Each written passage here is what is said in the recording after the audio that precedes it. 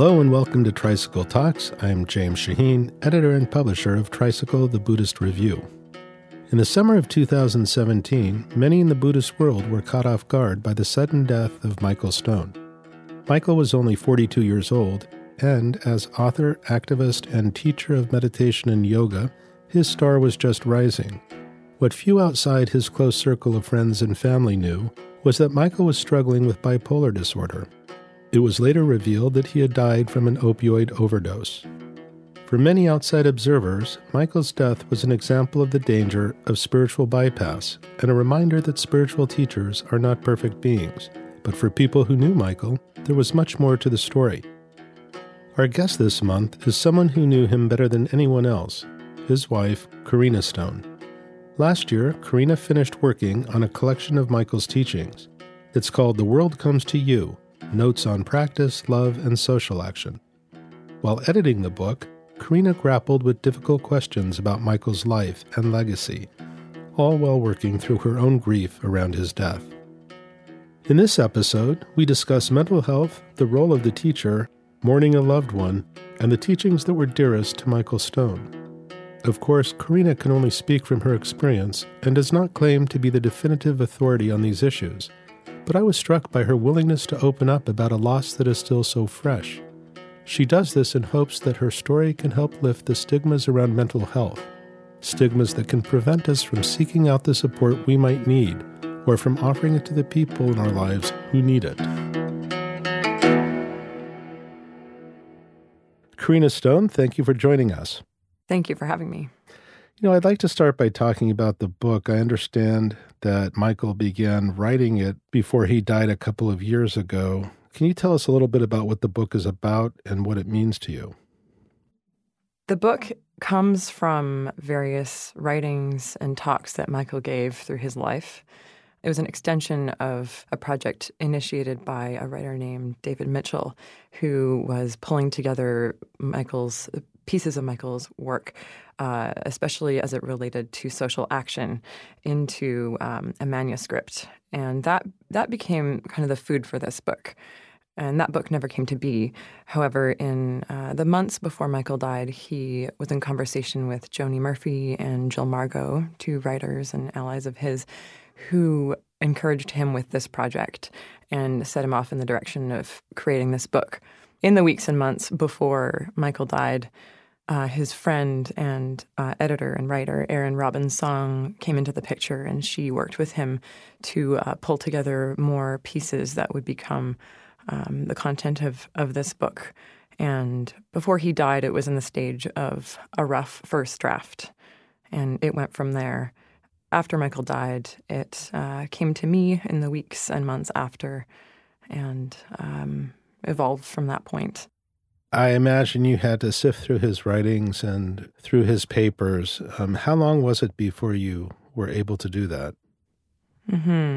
I vividly recall looking at the material probably a week after Michael died.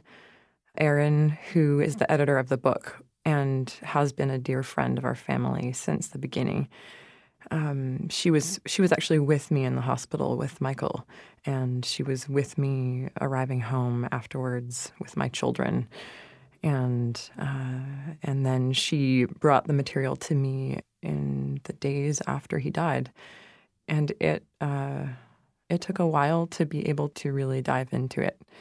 As you can imagine, I had plenty of images to sort through in my mind after he died, images from our life together, images from his death, and this new reality I was digesting. And so I needed to allow space for those images to have priority and space and time to evolve and come to a settled place before I could bring in more images from his writing and from his work. Right. So there was a process there. At the time, I understand you were expecting your fourth child? Our third child. Michael has a son from a previous relationship, so his fourth child, our third. Yes, I was 16 and a half weeks pregnant when Michael died. Mm-hmm. Yeah, I can't imagine how difficult it must have been. And then to put together this book, what does the book mean to you? The book, to me, it's a lot of things in different moments. In the process of working on the book, it was a conversation with him. It was an opportunity to go back into being present with him in life, because his voice is so strong in this book. He's very much alive to me in his writing in this book, in his voice. And it was an opportunity to be in conversation with him and to do together what we did in life, which was navigate expression and how he could share his practice and his path with others. And I mean, I have many memories of him sitting at the kitchen table, typing away on his laptop and trying to figure out how exactly to articulate something, or how exactly to make a workshop description or a retreat description or some other kind of writing. And we would put our minds together and come to something. And not that happened all of the time. Often it was towards the end of a project. And again, this was towards the end of a project. And so therefore similar. And yeah, I really have a strong image in my mind of him sitting at the kitchen table and me cooking at the stove and hashing something out together. So it really felt like that. It means that to me. It was very hard to wrap it up, to let go of that. Right. Yeah. Yeah, it's interesting when people lose a partner, often the surviving partner has to take on the duties and the role of the partner that they lost. In a certain way, it's as if you're completing his book, or at least putting it together and preparing it for publication, was sort of taking on something that otherwise would have been his. Is that right? That's right. Yeah, that's right. And there's a lot of responsibility there. Right. Yeah. And it's like that with his legacy too, I would say. I feel as though I was left with his work and his legacy to uphold and nourish and speak to. And it is a responsibility, and it's for him, and it's for his work, and for his students, and for my family. Did this sense of purpose help you get through what you got through? Yes. To me, the book came later in terms of my grieving process. The book was later on, almost a year after he died, before I was really able to engage the work. Right. But the part that I was taking up immediately was his role as a teacher and addressing his students. That part was immediate. Mm-hmm. You know, the circumstances of his death are no secret. I mean, we now know that he was suffering from bipolar disorder, and it was something that he was going to discuss with his students at some point. But a lot of people expect practice to solve or resolve all of our issues. And I was wondering if you had something to say about the relationship between, say, psychotherapy, medication, spiritual practice. Can you say something about that? So something Michael speaks to in this book, this message is very clear for me. This message is clear in this book, is that this practice is not about transcendence. This practice is not about getting over one's dark thoughts and becoming a different type of person that doesn't experience difficult things. And we know as practitioners that in fact is the opposite of Buddhist practice, which begins with fully knowing one's suffering and fully being in your life. So nothing's left out. And where something is left out, that's where we need to notice and bring those things in. The narrative that spiritual practice, that psychotherapy also has, I think this is similar, is a narrative that we can cure all with these tools of meditation. And I think that's a dangerous thought, a dangerous idea, because our practice is constantly changing. We are working with minds, and minds are broad. Minds can include anything. Minds include every kind of thought, whether you experience that frequently or not frequently. I think those with bipolar experience a broad field of mind and the darkest things and the brightest things. And we know that the mind is capable of anything, and our lives are going to change. Our practices are going to change.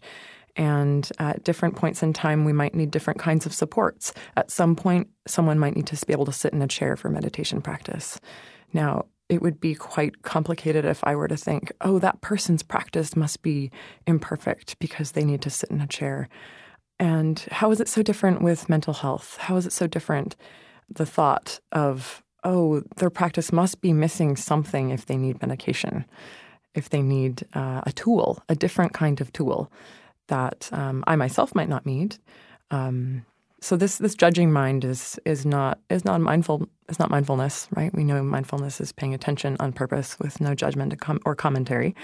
And so this is something that's really important to pay attention to, is this narrative that we can choose to not feed into in the spiritual worlds around mental health and the need sometimes for medication so that we can access the tools of meditation so that we can work with our minds. Some folks really need this. Michael turned to medication eventually in his life, and that's a dance. There's a dance there with physiology and neurophysiology, and it was really important. It was very, very important for him. And I believe psychotherapy has this sense that if you really go deep with the right therapist and you're very, very open, you can take care of all these things. And there's not really such a thing as a true diagnosis. This is not across the board, but this is something that one encounters. And I think this is dangerous. I think it's disregarding the reality that people with neurobiological differences, that whether they come from trauma or some card one is dealt in their nervous system in their own life, the idea that someone should be able to work and access with all of the content that leads to those conditions, that someone should be able to work with that, or there's a fault, I think that's also a dangerous thing.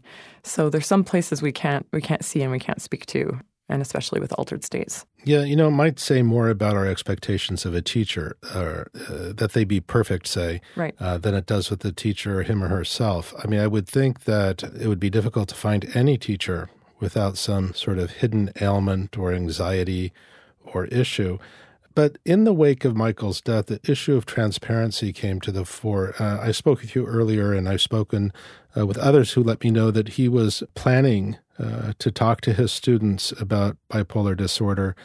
And that discussion of transparency was sometimes very healthy. At other times, I think you felt that an unfair burden was placed on Michael after his death.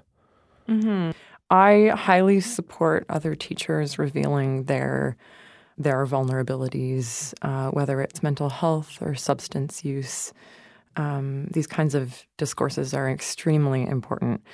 And I encourage those folks who took the opportunity of Michael's death to come out with their situations honestly, and then at the same time to criticize that he hadn't yet. I invite those folks to examine what's happening there in their expressions of where they're at and what they're trying to get out of that moment in public. I think that's important to examine. Right. Another thing that I was thinking about as I came here to the studio, through no doing of your own life was turned inside out. In fact, what privacy you had in many ways was lost. And I wonder sometimes, what is transparency and what is a simple, violation of privacy? Do you have any feelings about that? Oh, I think it's always up to a person. I think it's always up to a person to be transparent in a way that they feel safe enough to be. And it's like we hold ourselves open to a certain degree, and we all need limits on that because ultimately the individual needs to feel safe at the end of the day. We all have our traumas. We all have our vulnerable parts. And being completely open, I don't think is necessarily safe for anybody. You always need to hold on to something enough to feel safe. And so whether the degree to which you feel safe, that's in part dependent on the conditions around you and the culture. Right. You wrote something in an intro to one of the sections in the book. If you don't mind, I'll read it. You write, and this is an excerpt, Michael explores love as an energy that flows when we are not trying so hard to be another image we've made up about ourselves. So I think about that. It's so nicely put, and I think anyone can relate to that. He must have been under tremendous pressure dealing with this illness on the one hand and having to appear before students without their knowing that on the other. And I'm wondering what our expectations or what our projections do to put tremendous pressure on the teacher. This is something I imagine you've thought about. Yeah, and I think also teachers, I don't know, I've met some teachers through Michael's work in a Center of Gravity, which we used to run in Toronto. Teachers would visit, and teachers are humans too.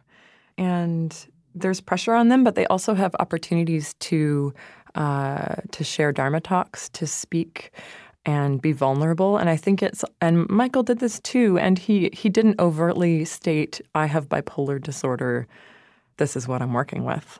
But he shared also his vulnerability. And I think listening back to talks, one hears more how much he was sharing when you know that he was dealing with that. And just to know that when teachers are talking about vulnerability, they're also talking about their own vulnerability. And it's not pretend. They're not like trying to relate to you because they don't actually experience it anymore because they've transcended it. That's not true. They actually have interpersonal challenges, their own challenges. They struggle with their lives. And I think we need to also just really hear that and not have this belief that we're going to get over all of that because we're so tired of our difficulties and our own lives. Do people come to you for advice about living with or loving somebody who has, say, bipolar disorder or any other mental illness? Have you been approached by anybody? Because I just wonder what advice you would give them if they did. Oh. Yeah, some, and from folks who live and work with mental health challenges. And the advice I feel the most strongly about is pretty concrete. I know that Michael was not taking his medicine in probably at least the week before he died, if not longer, and I can't know, but I know that in the the antemortem blood samples taken from the hospital, he did not have a trace of his medication in his system. Right. And that's dangerous, and we know this. I could have been tracking his meds, and I know that, especially with bipolar, people making changes to their medications is extremely dangerous, and I know that that's also very common.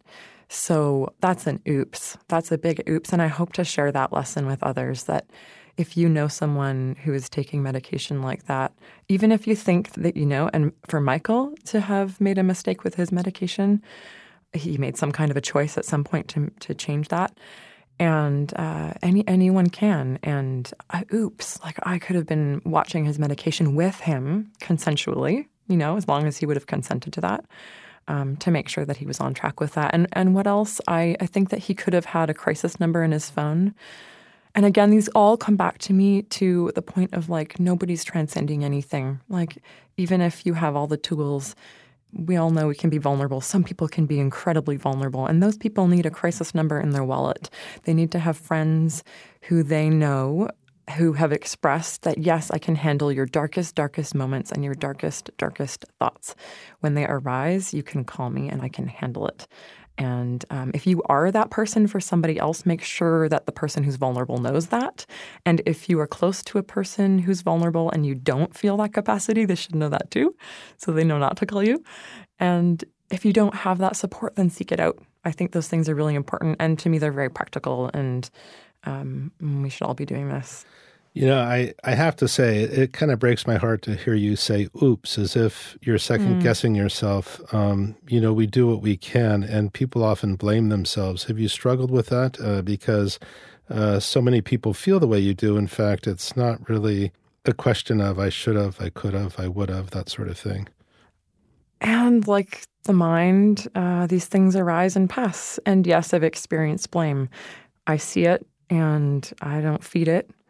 And if I see that I'm feeding it, then I talk to someone else about it, and then they help me not feed it. Yeah. But these things come and go. Of course. I have a question about practice. Some people might say, well, look, the practice didn't work, and they make a judgment about practice. What would you say to that? I would say, but look at how well it did work for this long, you know. Michael lived for 42 years, and he was bipolar the whole time. His life could have gone down many different paths, but this was the path he walked, and he did remarkably well. And you know, the last few years were harder. His condition became more difficult, and that's hard.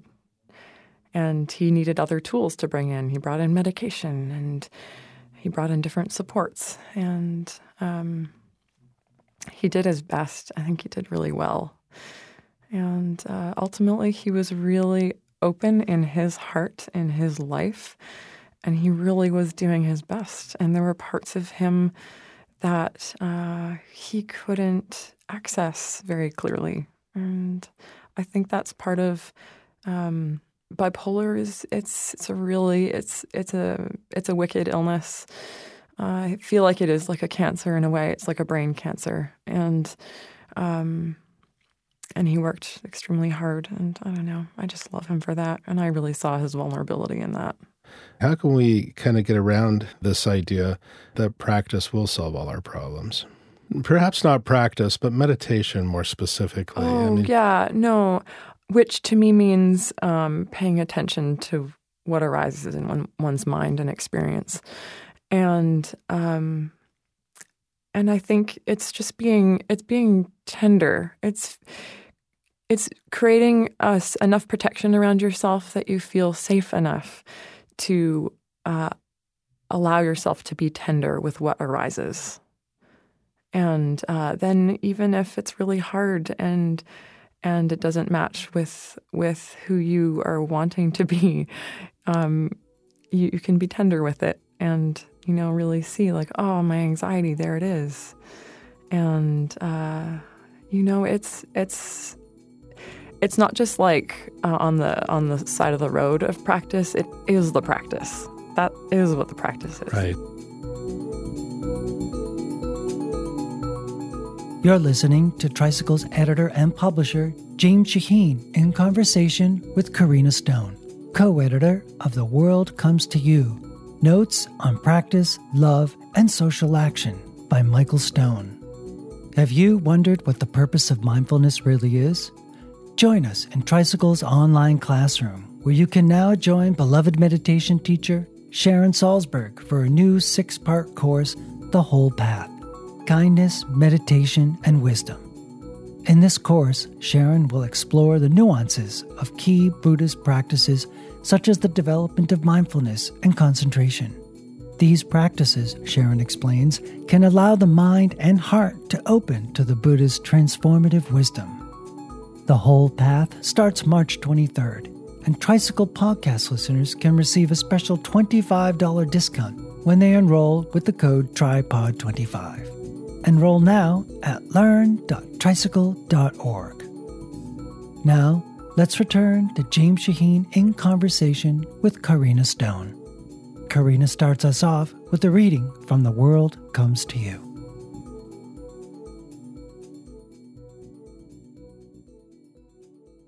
Chapter 21, Unexpected Altars. In 2012, I went to Japan. One day, I went on a long hike through the mountains to some Shinto temples. I got to one temple and really had to pee, but I couldn't find a restroom anywhere. So I finally asked someone, "Is there a restroom somewhere?" And they pointed downstairs. I went downstairs. The stairs were stone and went down into the mountain, very, very deep, and it was so dark. When I reached the bottom, there were thousands of candles lit. Thousands. Thousands. This is where they kept the small porcelain urns of ashes from all the villagers in the neighborhoods around the mountain who had died. They sat here in this basement. There was a caretaker, a Shinto priest, whose job it was to keep all the candles lit. At the end of the hall there was an altar.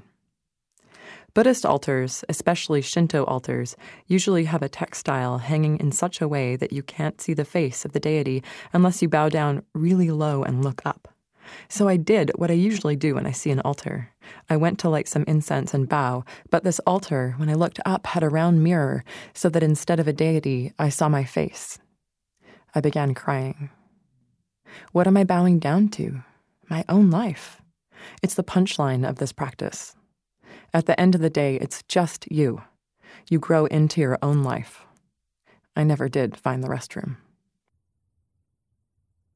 Why were you interested, or why did Unexpected Altar seem particularly apt to you? To me, that chapter, it really captures his vulnerability. And I knew that part of him. I saw him be very vulnerable in our relationship. And I don't know that everyone could have that experience of him. But that his response when he saw his own face on the altar was to cry and to really feel his life. It shows the bigness of his heart, which for me is his legacy.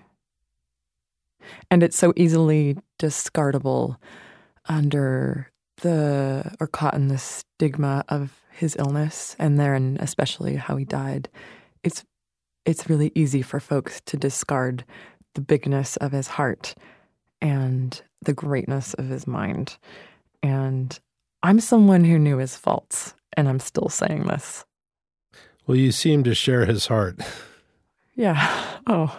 Yeah. That's nice. He's in me. I can hear that.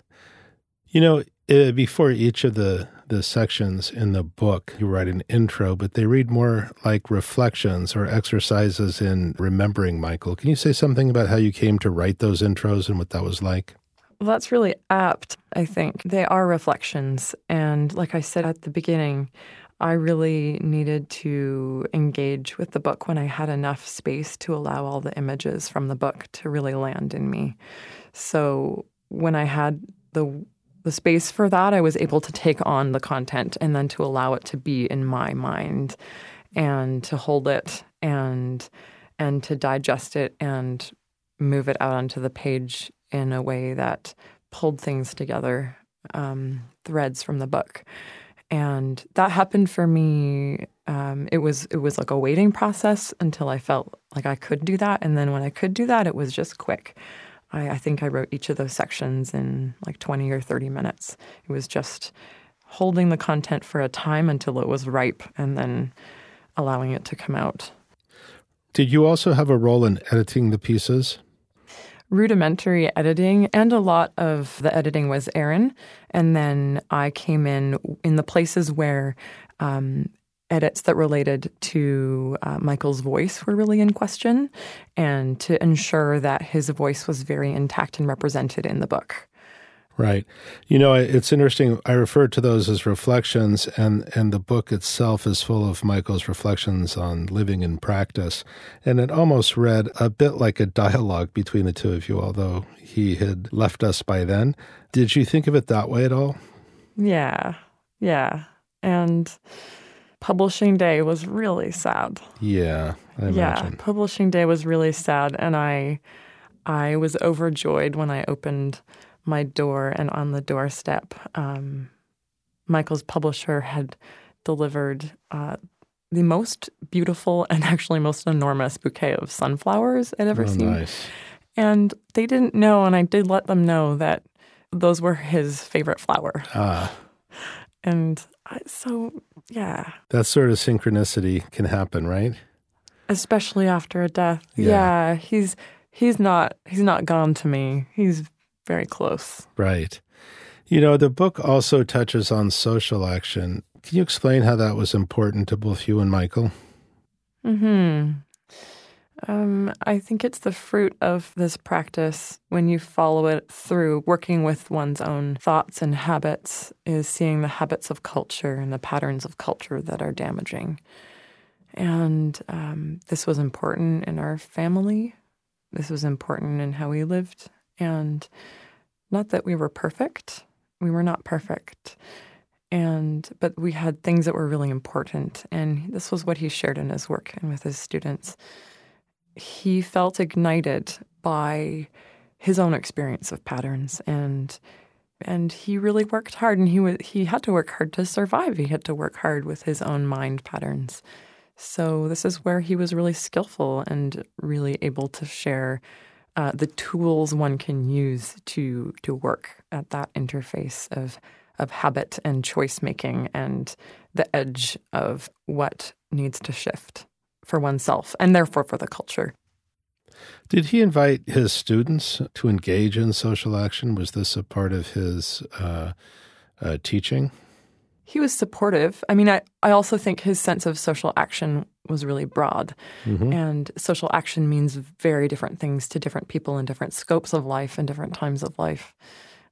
So whether it's supporting the mother who is breastfeeding her 2-year-old, and that's a kind of activism, he would support that and encourage that. Whether that another person's practice and social action might be much more political and larger realm, I don't think he separated those things. He was interested in supporting folks to work with the places where we need to wake up and see what's needed. Right. Large or small. Right. In other words, the person next to you, or the people you deal with on a daily basis. That's right.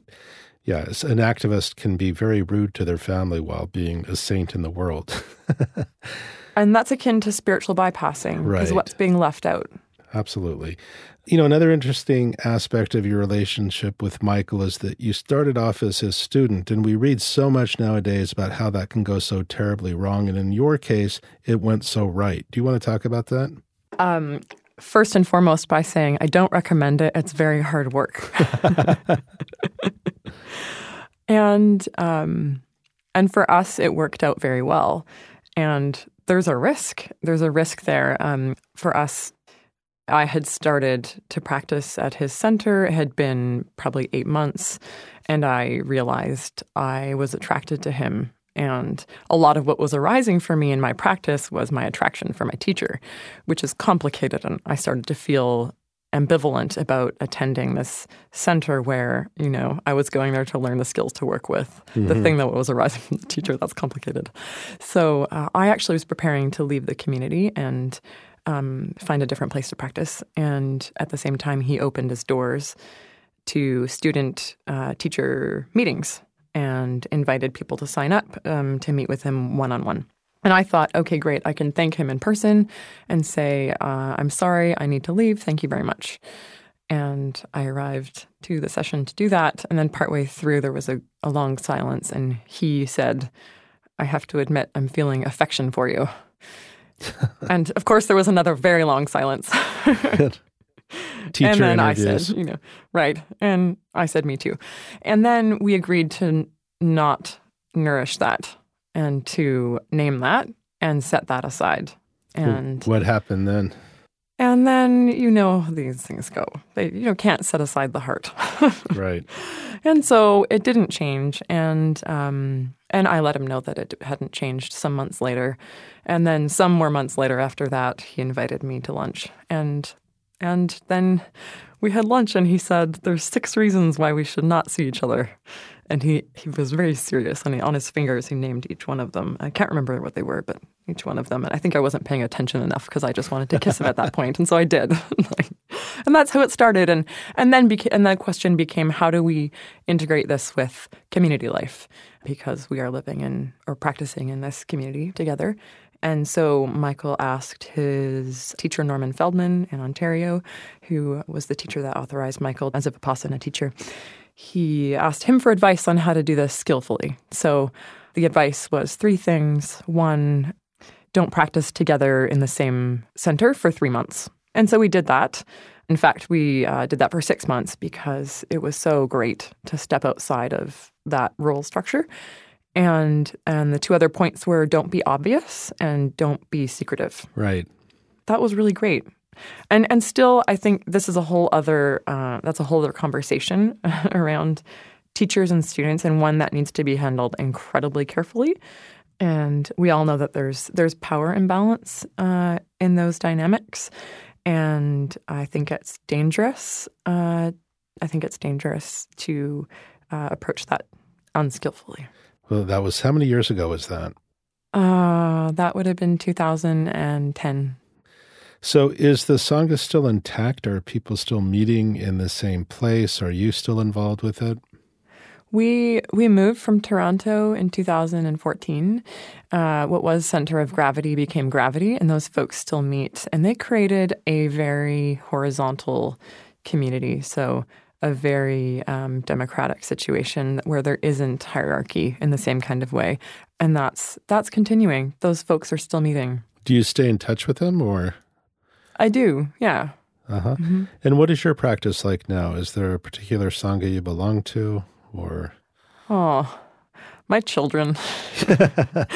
I'm in conversation with some teachers, and that feels really holding and nourishing.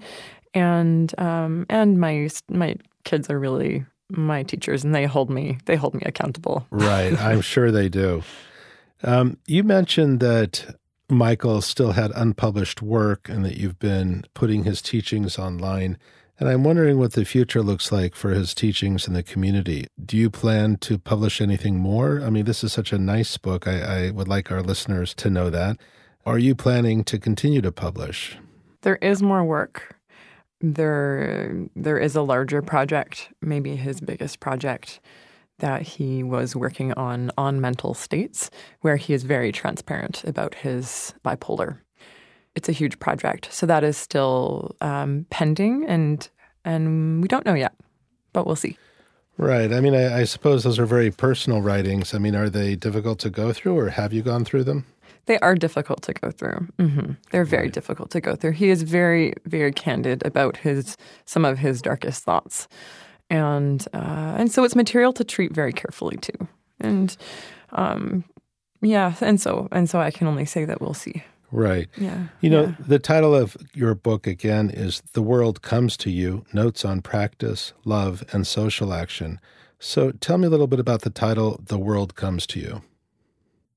To me, that relates to the sensory experience of the world coming to me. In my practice, in my experience of my life, I receive my own inner experience. I've experienced my own embodied state, and it's arriving in my awareness over and over. You know, whether that is thoughts, feelings, sensations, judgments, mental thoughts. These are all arriving over and over, moment to moment. And that's a world. That's an inner world. And the same happens at a larger level, at an outside the body kind of level, and then at a cultural level. So I think in all these ways, we receive the world. You know, you say that you feel a responsibility to continue to advance or make Michael's teachings available. Do you feel a responsibility to his students in this way, or is this sort of a shared responsibility with them? Oh, yeah, that's a good point. Definitely a shared responsibility with them. Mm-hmm. I believe his work and his legacy is now material in the culture, and his students were very close to that work through him, and some of those folks really knew him well and worked with him closely. And I think that was all connected with Michael's life when he was alive, and yet it's still alive in the world. And to be taken up or not by others. And in this sense, to me, he's alive in this sense, and he continues to evolve in this sense. And his work is not static, and don't let it be static. Work on it, and work on it in your life. And I think, therefore, the dialogue continues. Karina, thank you for being so honest. I mean, I know this isn't easy. Is there anything else that you'd like to say? I think of one part of the book. It's the one page that I have dog-eared, my copy of the book. And maybe I'll just read it and then comment on it. Okay. This is from chapter 13, Maps, No Maps. It's the very end. Let's work with our hearts and mind for 1,000 hours, 1,000,000 days, for longer than the stars and the moon and the sun. If anything is eternal, it's the will to practice, the endurance that is generated when something difficult is transformed, rescued from the dump, picked up by the grace of practice and turned into wisdom. That's lovely. For me, this captures Michael's energy for working with what was difficult for himself. And it really lands in me in a way that is comforting and inspiring and reminds me that I can do it. I can work with the difficult things in my life. And specifically from this paragraph, there's the phrase hearts and mind. It's in the book. And this was a very specific edit, that it's hearts and mind. And the mind is singular. Mm-hmm. And how I understand Michael in this moment is that the mind is like the universe. The mind is a collective, or like the ocean. It contains everything. And we are all dealt some corner, maybe, of this collective. Or I think with bipolar, one is dealt a large sweep of this collective. And we do our best with what we are dealt. And the mind is capable of any of those thoughts. And we know this as Buddhists. This is like Buddhist psychology basics, right? And so just this reminder from him in this book that the mind is shared, that his mind is shared. And I think he could be such an effective teacher because he experienced such a broad spectrum of mind. He could share with others how to approach real challenges because he knew them, and he knew them really well. Well, that's such a nice way to end. Thank you for sharing that with us. I think it's a real inspiration that despite his challenge, he did continue not only to practice, but also to share it with others. His mind, I guess you could say. Mm-hmm. Yeah. Well, thank you so much, Karina. I think The World Comes to You is a very nice way to honor his life. It's a beautiful book. And I'd just like to thank you for taking the time and talking about what for you must be so difficult, really. Yeah. Thank you. Thank you for the opportunity and the privilege of sharing my experience in this book. Oh, it's been wonderful speaking with you. Thank you. You've been listening to Karina Stone discuss the book, The World Comes to You, Notes on Practice, Love, and Social Action, here on Tricycle Talks. If you'd like to hear more episodes, visit us at tricycle.org/podcast. We'd love to hear your thoughts about the podcast. Write us at feedback@tricycle.org or leave us a review on your podcast player. Tricycle Talks is produced by Paul Ruest at Argo Studios in New York City. I'm James Shaheen, editor and publisher of Tricycle, the Buddhist Review. Thanks for listening.